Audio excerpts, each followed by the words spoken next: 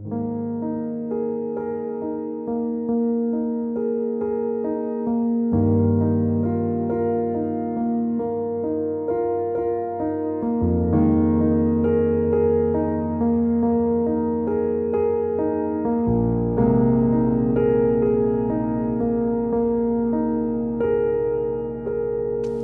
listening to Heart of the Ark podcast from the Office for Evangelization in the Archdiocese of Newark.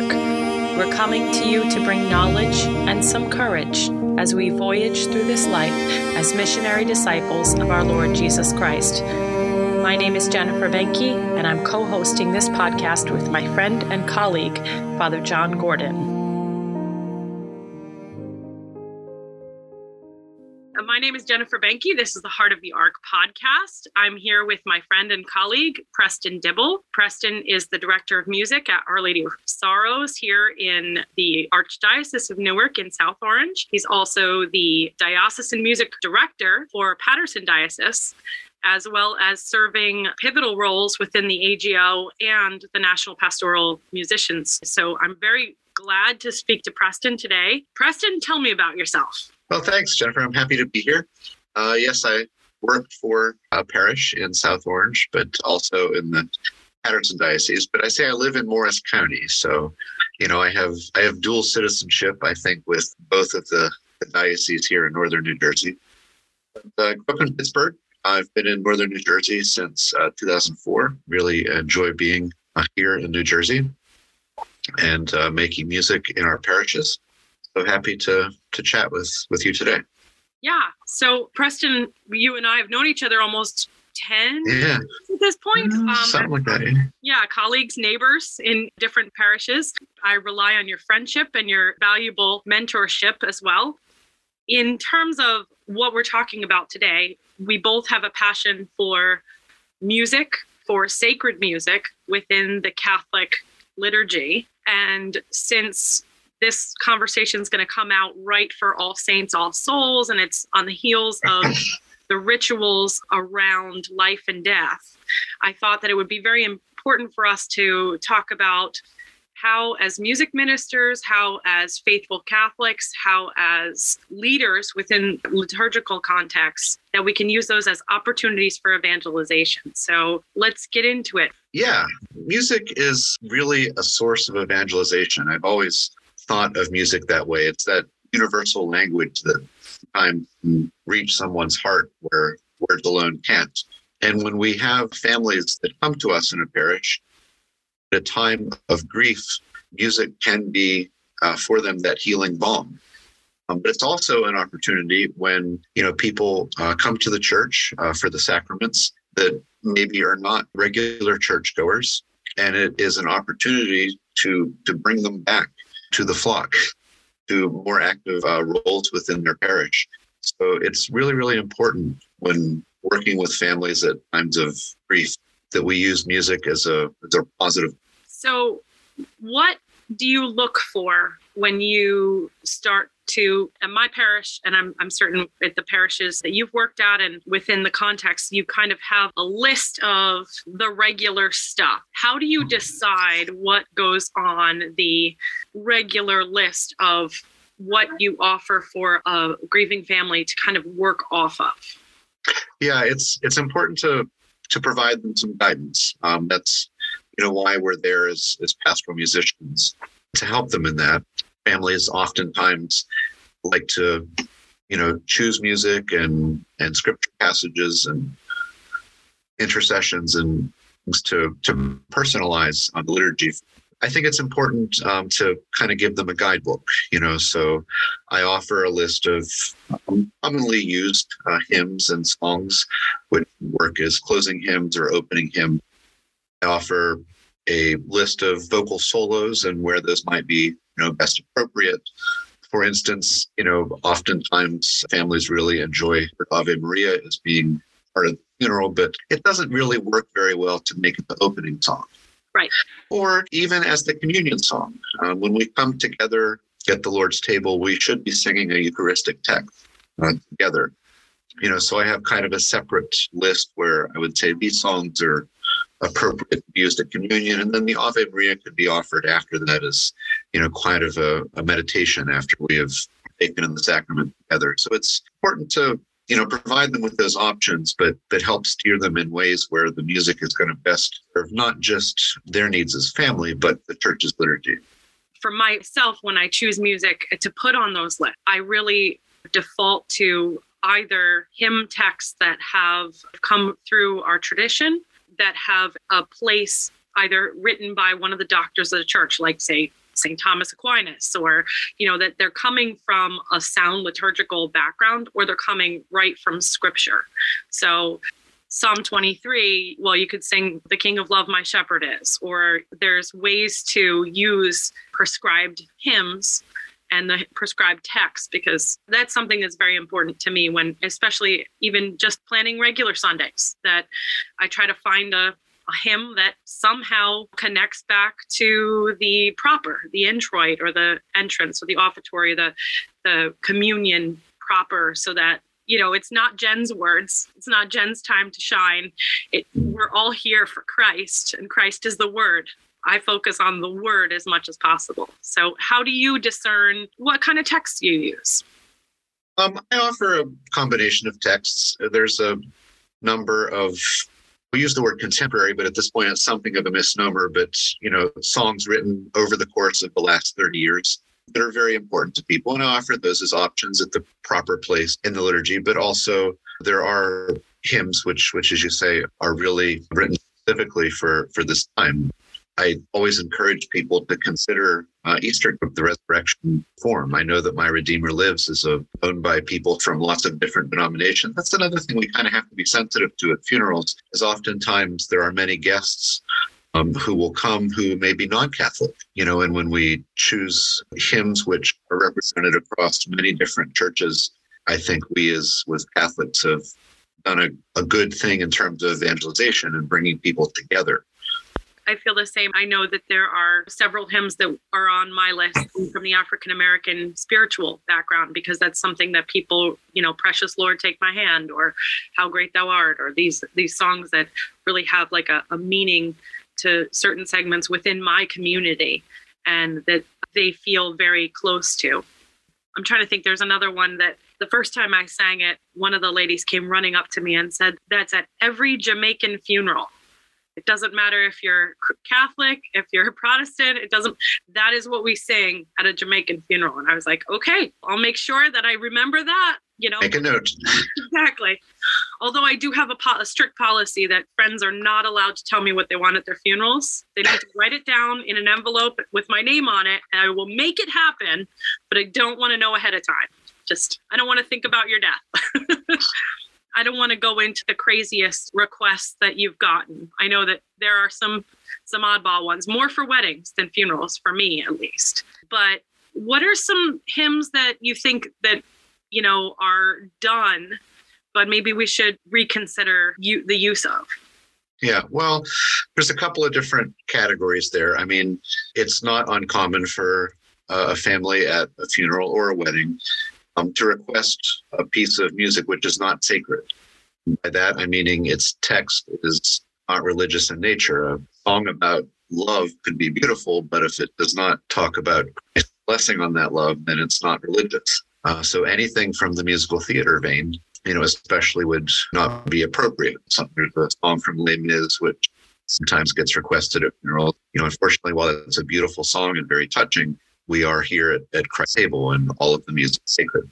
So pop songs or things which are not religious really shouldn't. Then it does get a bit more subjective after that. But again, that's a role that we've been entrusted with by our pastors and by Mother Church, to help guide the faithful in good sacred music. And sometimes the texts of some of the more contemporary songs fall short of teaching. So we kind of have to be sensitive to those things, both pastorally with the family, but also just for ourselves and our own awareness.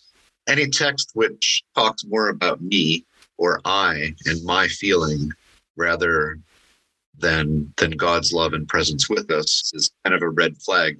I feel the same way in terms of there are some texts that present Christ's words, but without like the quotation marks, or that they go back and forth and as a solo or as a hymn, especially in a funeral where there's not a choir that can also answer a soloist to kind of bring the distinction between the people and Christ. It really, it becomes difficult to kind of figure out if that's appropriate.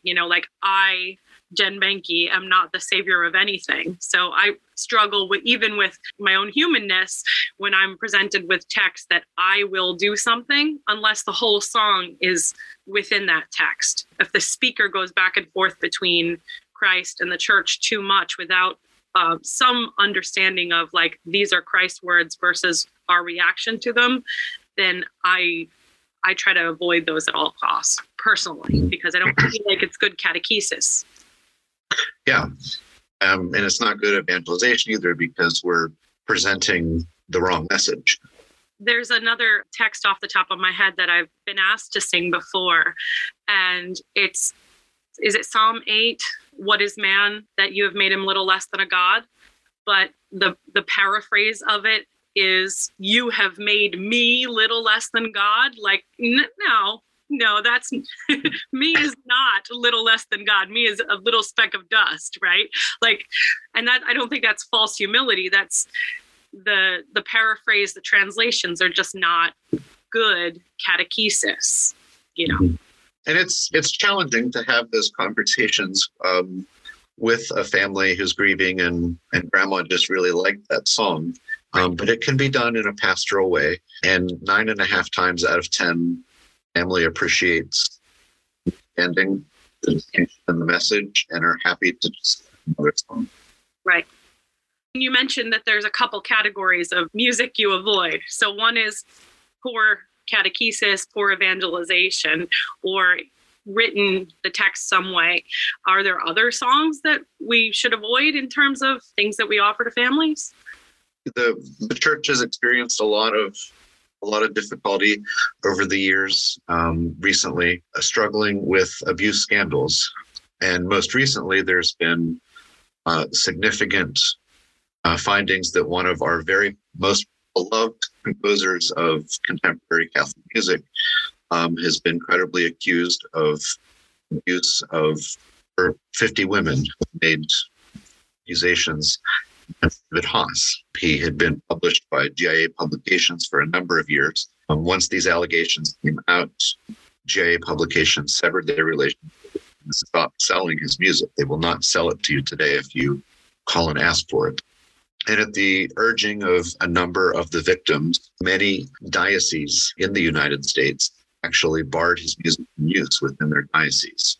That Haas deserves Christ's forgiveness as much as any of the rest of us. But it is a situation where a pastoral judgment has to come into play as to whether or not a song that was written by him is appropriate for use in liturgy. And each diocese and each parish, has made I know for myself at Our Lady of Sorrows, after talking with my pastor, we agreed that it would not be appropriate for us to use his music at our parish. That's a pastoral decision that we've made. I've prepared a list of alternatives of things that have the same message and are also composed in a contemporary style. Music has a force, the melody just as much as the text. So again, there are pastoral ways to approach that. But I think that that's an important topic and an important subject that faithful need to be aware of. I have the same policy at Sacred Heart, that I don't present music by David Haas for the same reason. You and I, amongst our colleagues, are 1 degree or 2 degrees of separation. We know some of these victims within our circles. So, how would I feel because we live stream everything, how would I feel if one of my colleagues tuned into a broadcast and heard me presenting a song by their abuser? That would be detrimental to our friendship, to our relationship. And as you said, there are so many other composers that are working in the same idiom that are free of the controversies and these issues. And we can dig into those. There was a wedding recently that they asked for You Are Mine. And she had taken a list from her local church, but she was She was the bride and the groom was from our parish and said, well, I'd like to have this. And I said, well, I'm sorry, we don't offer David Haas music anymore. And she said, oh, but it's my favorite. And I said, well, can I explain to you why? And I said, this is your wedding day. And this is someone who did not treat people in his life the way that Christ treats his church. So I don't think that that's a good match for your wedding day. Once she heard that, she was like, you're right.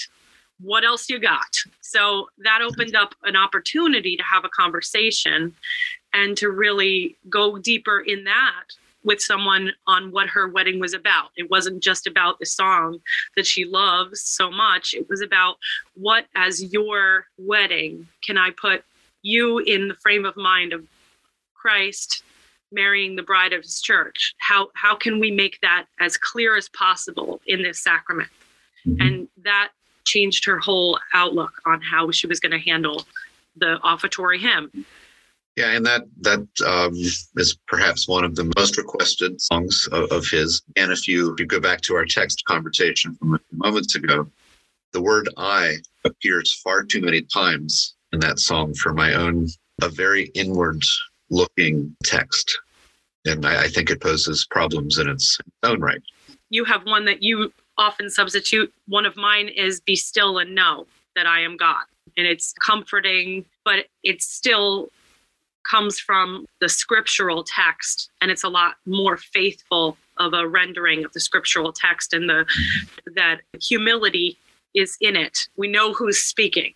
Be still and know that I am God, not you are mine, who me type thing. Going back to what you said, when it's a song about love, but it doesn't specifically say who the lover is or who the loved is, it gets really dicey in terms of whether or not it's appropriate for the sacrifice of the altar, our liturgy that is, the work of the angels, and we participate in. Yeah, it's very important. And that's, where those of us who have been entrusted as the music minister in a parish, be it full-time or part-time or volunteer, whoever is responsible for selecting the music for Sunday liturgy has awesome responsibility of catechesis, those parishioners. Important to realize the power that the words of the songs that we sing have. Yes. I mean, we're giving people the words that are going to carry them through the rest of their week. And sometimes I know, especially with the children's choir, that I take great care in what I teach them, the words that they're going to sing to themselves as they grow older in faith. Make sure that those are not a childish faith, but a faith that'll grow with them. So we don't do This Little Light of Mine personally. I would rather them do Children of the Heavenly Father. Like, I'm always a child of, it goes somewhere to be a music wonk. It's similarly based on a pentatonic scale. It's similarly singable for kids. You can skip rope and sing it, but at the same time, it's got more of a message of God's always going to be there with me, instead of, as you said before, an inwardly me focus, which I think runs contrary to our Catholic beliefs. Our Catholic beliefs are not me-centric. They're outward facing. What else in terms of evangelization and music do you want to bring up? Well, I just mentioned this, kind of at the beginning of the podcast, but music is such a powerful force. It's a powerful force in our world. If you think about commercial on TV, in a 15-second spot, a message is delivered to you. That message is always delivered with some kind of music. We're programmed as humans, whether or not we realize it in our daily lives, to receive musical messages.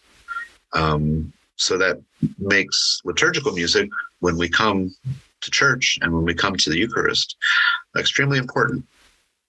So I think there's a lot of different ways that you can reach people through music, both in the hymns and songs that you would sing for a liturgy. If you have a choir or a soloist who would sometimes offer a piece of music for reflection by the assembly, you offer music as people are coming into the church. I always play a prelude at the organ as people are arriving for Mass. And sometimes I've been asked, why do you do that? not necessarily just for my own personal amusement, but when you come into the Lord's house, do you want it to feel like it's a ballpark, or do you want to feel a sense of sacredness? Conversely, if it's Lent, I'm not going to be playing some type of loud piece that would be more appropriate for Easter. So in that context, music kind of has the power to prepare us for what and that can be challenging, especially in Advent, which is right around the corner. Right. Don't remind me. Too much to do. The secular world is going to tell us that Christmas starts the day after Thanksgiving, but our church's liturgy makes us wait in joyful hope, and our liturgical music has to reflect. That's a popular question from Britain. Why are we doing Christmas music? Well, we are waiting in joyful hope until he is born, and then we'll do Christmas. That's right. And then we can do it all the way through the baptism, man. I'm cool all the way through, February 2nd, Feast of the Presentation. We go hard.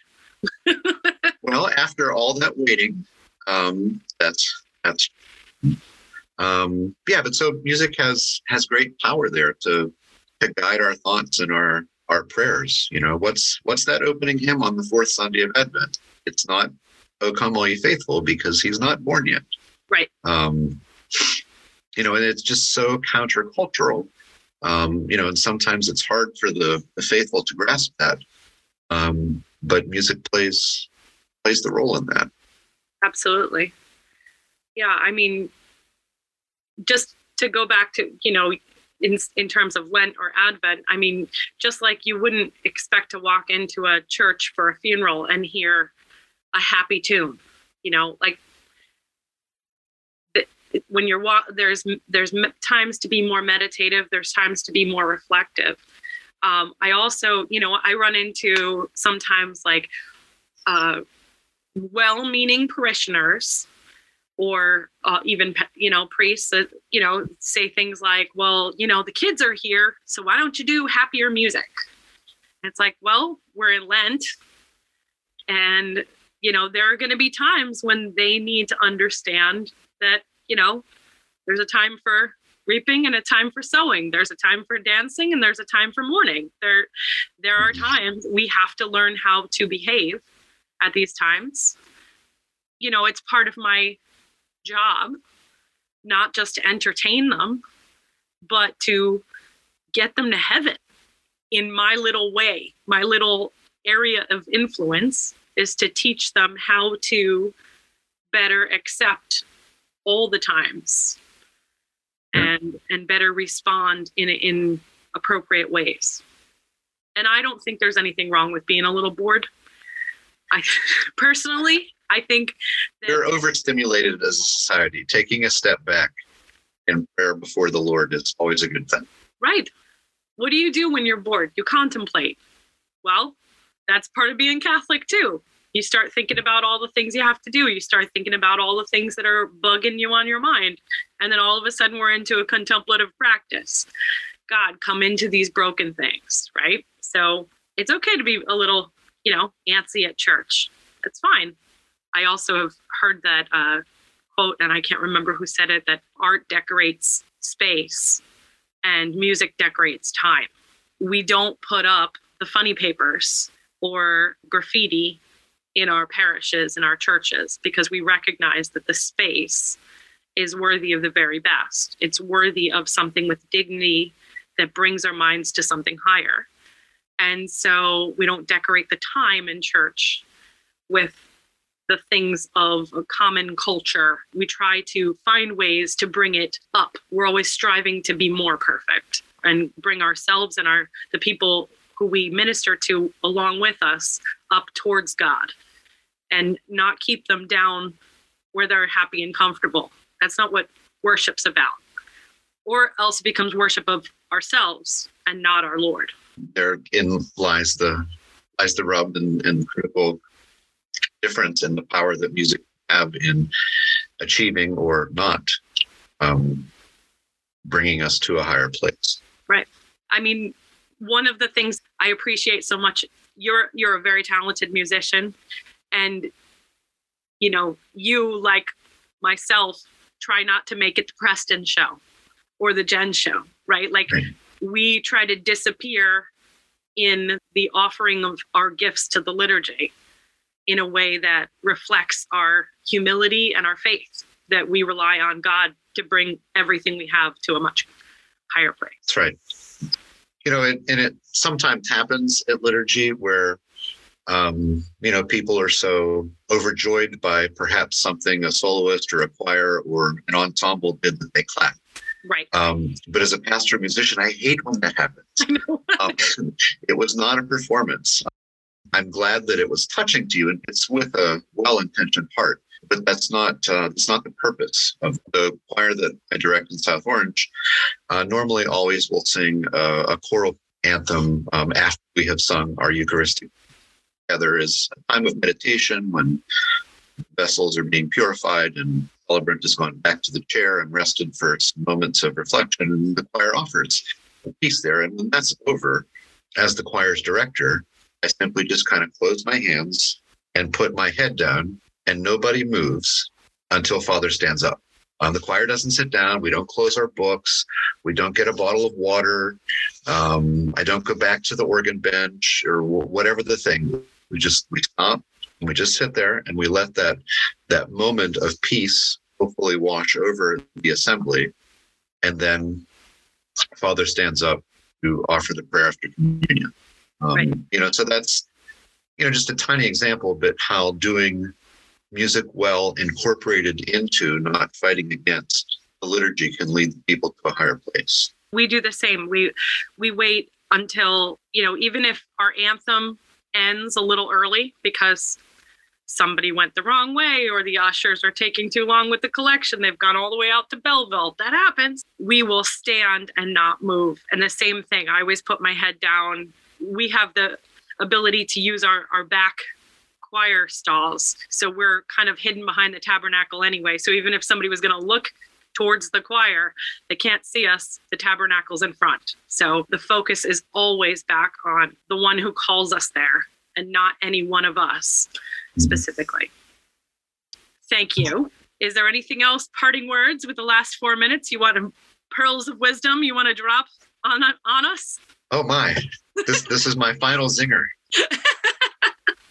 I would encourage all of the faithful who are listening to this podcast to really immerse themselves in the liturgical music of their parish. Take note of what is chosen as your opening hymn this Sunday and find that connection between that text and Gen's gospel.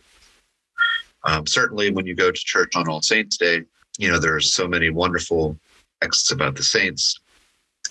And then I would finally encourage my fellow music directors to always give great care to the music that you choose. An important role. It's the most favorite part of my job, selecting music. It's creative, and use your musical skills and your liturgical skills all together at the same time. It's the best part of the work. So do you do Lectio Divina at the beginning of the week when you're picking the hymns? That would be a good idea.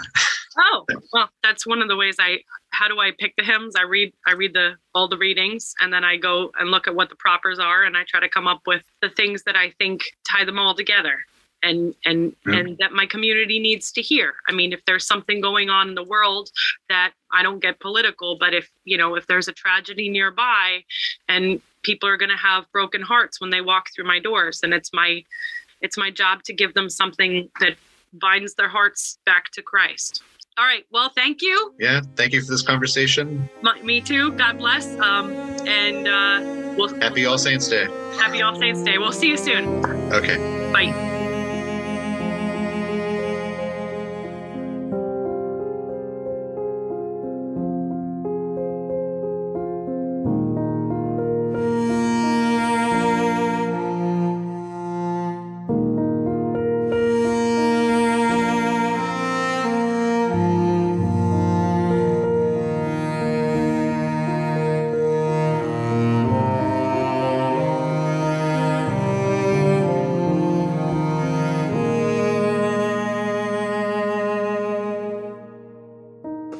So I'm here today with John Kalinowski. John, tell us about your ministry. Hi, Jen. Thank you. First of all, thank you for having me today. The ministry that I represent is Loss and Healing, which is part of the Family Life Ministry. So we have different aspects of grieving and different types of support groups within the Archdiocese.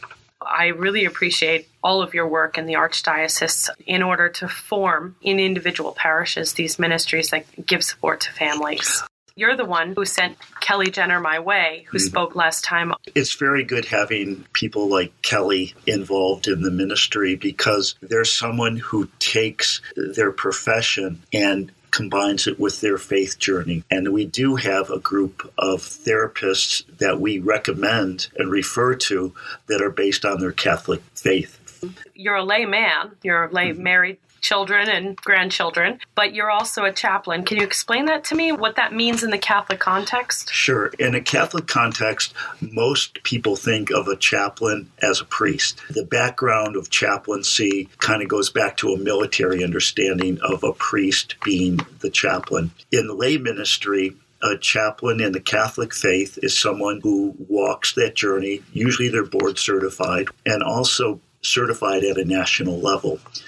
In our Catholic tradition, we are able to speak to our faith journey with people who may be grieving or may be sick, may be dying, or their family members or even staff members in a hospital or healthcare facility. So the role of the chaplain is to walk that faith journey with people and to assist them in walking that path that they may be really struggling with. The other thing that we do is we bring the Eucharist. We also have priests come in to do the sacrament of the sick and anointing, which is very much a part of our Catholic tradition, especially in hospitals and other healthcare facilities. So there's that collaboration with priests in doing these type of things. You're really putting these conversations, it's the rubber meets the road in these difficult situations where people are having to not only make life-changing decisions, they're finding out life-altering information, and then they have to make decisions on how to walk into the future with these. So can you talk to me about, obviously without specifics, I'm not looking to pry into things, but in terms of the types of situations and walking someone into an understanding of a fatal diagnosis or transitioning into palliative care or hospice, where does that wellspring of your spiritual formation come from? Let's start with a patient in a hospital setting that gets a poor prognosis. Oftentimes, the medical staff will ask a chaplain to go in and speak with the patient and their family as to a poor prognosis. If in the case of being a Catholic patient, we can talk about the religious directives that are part of our church teaching. So that can lead to a discussion, if it becomes an end-of-life situation, that we can guide the people along through Catholic teaching, through the ethical and religious directives. Being there with a person who gets a poor prognosis is to walk with them in understanding where are they on their life's journey. We talk about the quality of their life, not so much about the quantity of their life. Certain aspects of poor prognosis can be to do everything or to do very little. When someone asks to do everything, that's usually a journey that they make with their family. But when we're talking about specifically about an end-of-life situation and whether that patient is going to be able to go to hospice, becomes under the palliative guidelines. Here in the United States, unfortunately, hospice has become a last resort. Original intention of hospice was 6 months out, that someone would have a comfortable time, they would have good life for 6 months. Unfortunately, what's happened now is that people are staying in the hospital much longer, and then the hospice portion then becomes weeks, days, ours as opposed to the original intention. So having to make those decisions for a family becomes very grueling for them to make those decisions. And oftentimes, especially with Catholic families, there's that sense, am I putting my loved one into a hospice? Am I killing them? And the answer is no. The ethical and religious directives allow for non-beneficial treatment or withdrawal of treatment, which does then allow for hospice care. Thanks for explaining that. A lot of things have changed in terms of the way we handle end-of-life discussions and understanding our whole continuity of womb-to-tomb care for the human person. That's very much a part of the ministry of Lost and Healing, is to go from that perinatal time to end of life, whatever that may be and whenever that may be. The other thing that I wanted to add about hospice is hospice care also includes spiritual care for Catholics. And for most hospice organizations, they do have a spiritual component, even if they're secular. One of the things, having worked in a Catholic hospital and being part of the ethics committee, we can have those conversations and talk faithfully about our Catholic teachings, about religious directives. The other aspect of it is, in a Catholic hospital, you have the ability to have grieving time before anything else happens. You can have, if there's a stillborn birth, you can have those footprints. It then becomes part of a ritual of meeting the families in a religious context of a burial site. Most Catholic dioceses have Catholic cemeteries, and they mostly have cemetery plots for babies, which is an incredible tradition. And I was part of that when I was in a Catholic hospital, in that 3 times a year we would bury the babies, perinatal, stillborn, then have a wonderful ceremony with the families. And it was very touching, incredible for me, having gone through that as a child, having lost a brother, having lost a niece perinatally. And so it does become a very important part of our journey of faith. Yes. One of the other things that we've come across as you and I have been working together on this Morning of Healing that we did back in May, and hopefully we'll do again in this coming May, is that we found out that possibly the only positive that came out of COVID is that the paperwork for streamlining prenatal death has been streamlined. It used to be a cutoff of 20 weeks or older, but now at any gestational age, a medical professional in conjunction with a funeral director can create the correct kind of documents so that any child can be buried, no matter how old or how young or how small. I think that's a game changer in a way. And I know that you and I work with Cheryl in Respect to Life, and these are conversations that we've had, and I know that we've reached out and made sure that Catholic Cemeteries is aware of it. They are. They're very much incredible. Yeah, they really are. They really took the lead in that area, especially in a Catholic facility. Certainly, it's always looked at as life from conceiving. It's great that New Jersey's coming up to present age. Something you said before, within a Catholic context of seeing a patient in a Catholic hospital and able to really handle that grief throughout the whole stages. I have someone very dear to me who was in a difficult accident and spent quite a lot of time at St. Joseph's over in Patterson. The amount of spiritual integration in his care that came from nuns stopping by or chaplains coming through, or someone coming by on a Sunday and saying, hey, would you like to receive the sacrament, really changed who that person was and how he saw his future, and made it a turning point spiritually for this person in their journey of life. I think that's what you were saying in the beginning, and I just kind of wanted to... Actually, if I could tell you a little bit about the background and how I got to this chair today.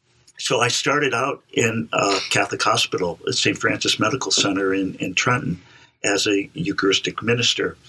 And it was at first giving Eucharist to those in the general population in the hospital.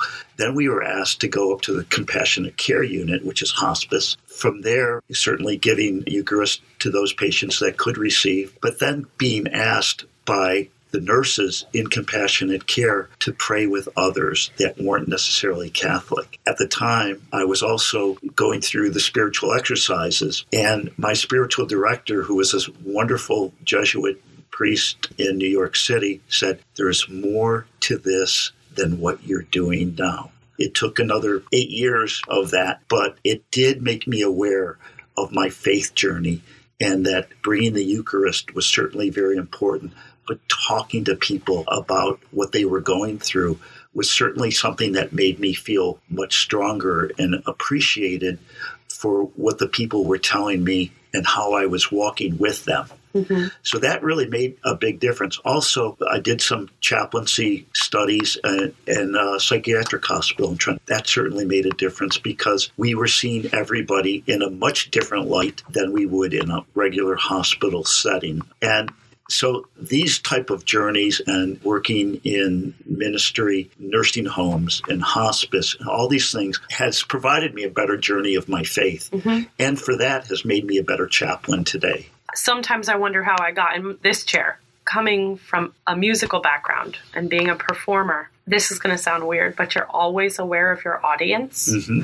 When you're the type of performer I am, it's not a monologue, it's a dialogue. Even if all you're getting from them seems to be either applause or it's a stone face and we're not really having a dialogue, right? Part of my performances in the past have been performing operas in nursing homes, going to hospitals, going to senior centers, bringing opera to people who appreciate opera but would not get the chance to go to Lincoln Center. And also, I had the wonderful opportunity to be invited by a friend of mine, actually the guy who wrote the theme song to our podcast. We did a performance up in Massachusetts area at a inpatient mental facility.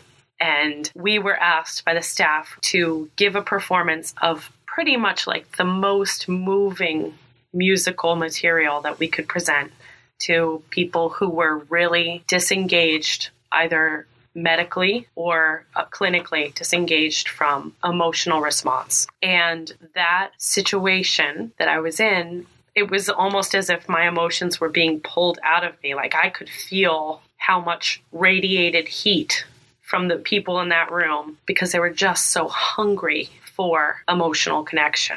And that really changed the way I started to conceive of actually all of the rest of what I do. That if I'm being really honest and I'm in a dialogue, whether it be a conversation like we're having, or I'm performing, that it's not about me so much as me being receptive to whomever else. I give what I'm supposed to give, and then I just let them give back what they need to. That's what ministry is about. It's about being where the person is, not where we're necessarily at. It's being able to listen without fixing anything. I spent 35 years in publishing fixing things. I've spent the last 12 years listening to things and people and being able to react in a journey that isn't about me. It is about me, but it's not. It's about that person. Certainly I draw on my faith and my faith tradition into being a good bereavement minister and to be a chaplain and to be a husband and to be a father and a grandfather. These are things that lead us on this journey. And I can't say enough about God's role in my life. Amen. Thank you so much today, John. Thank you.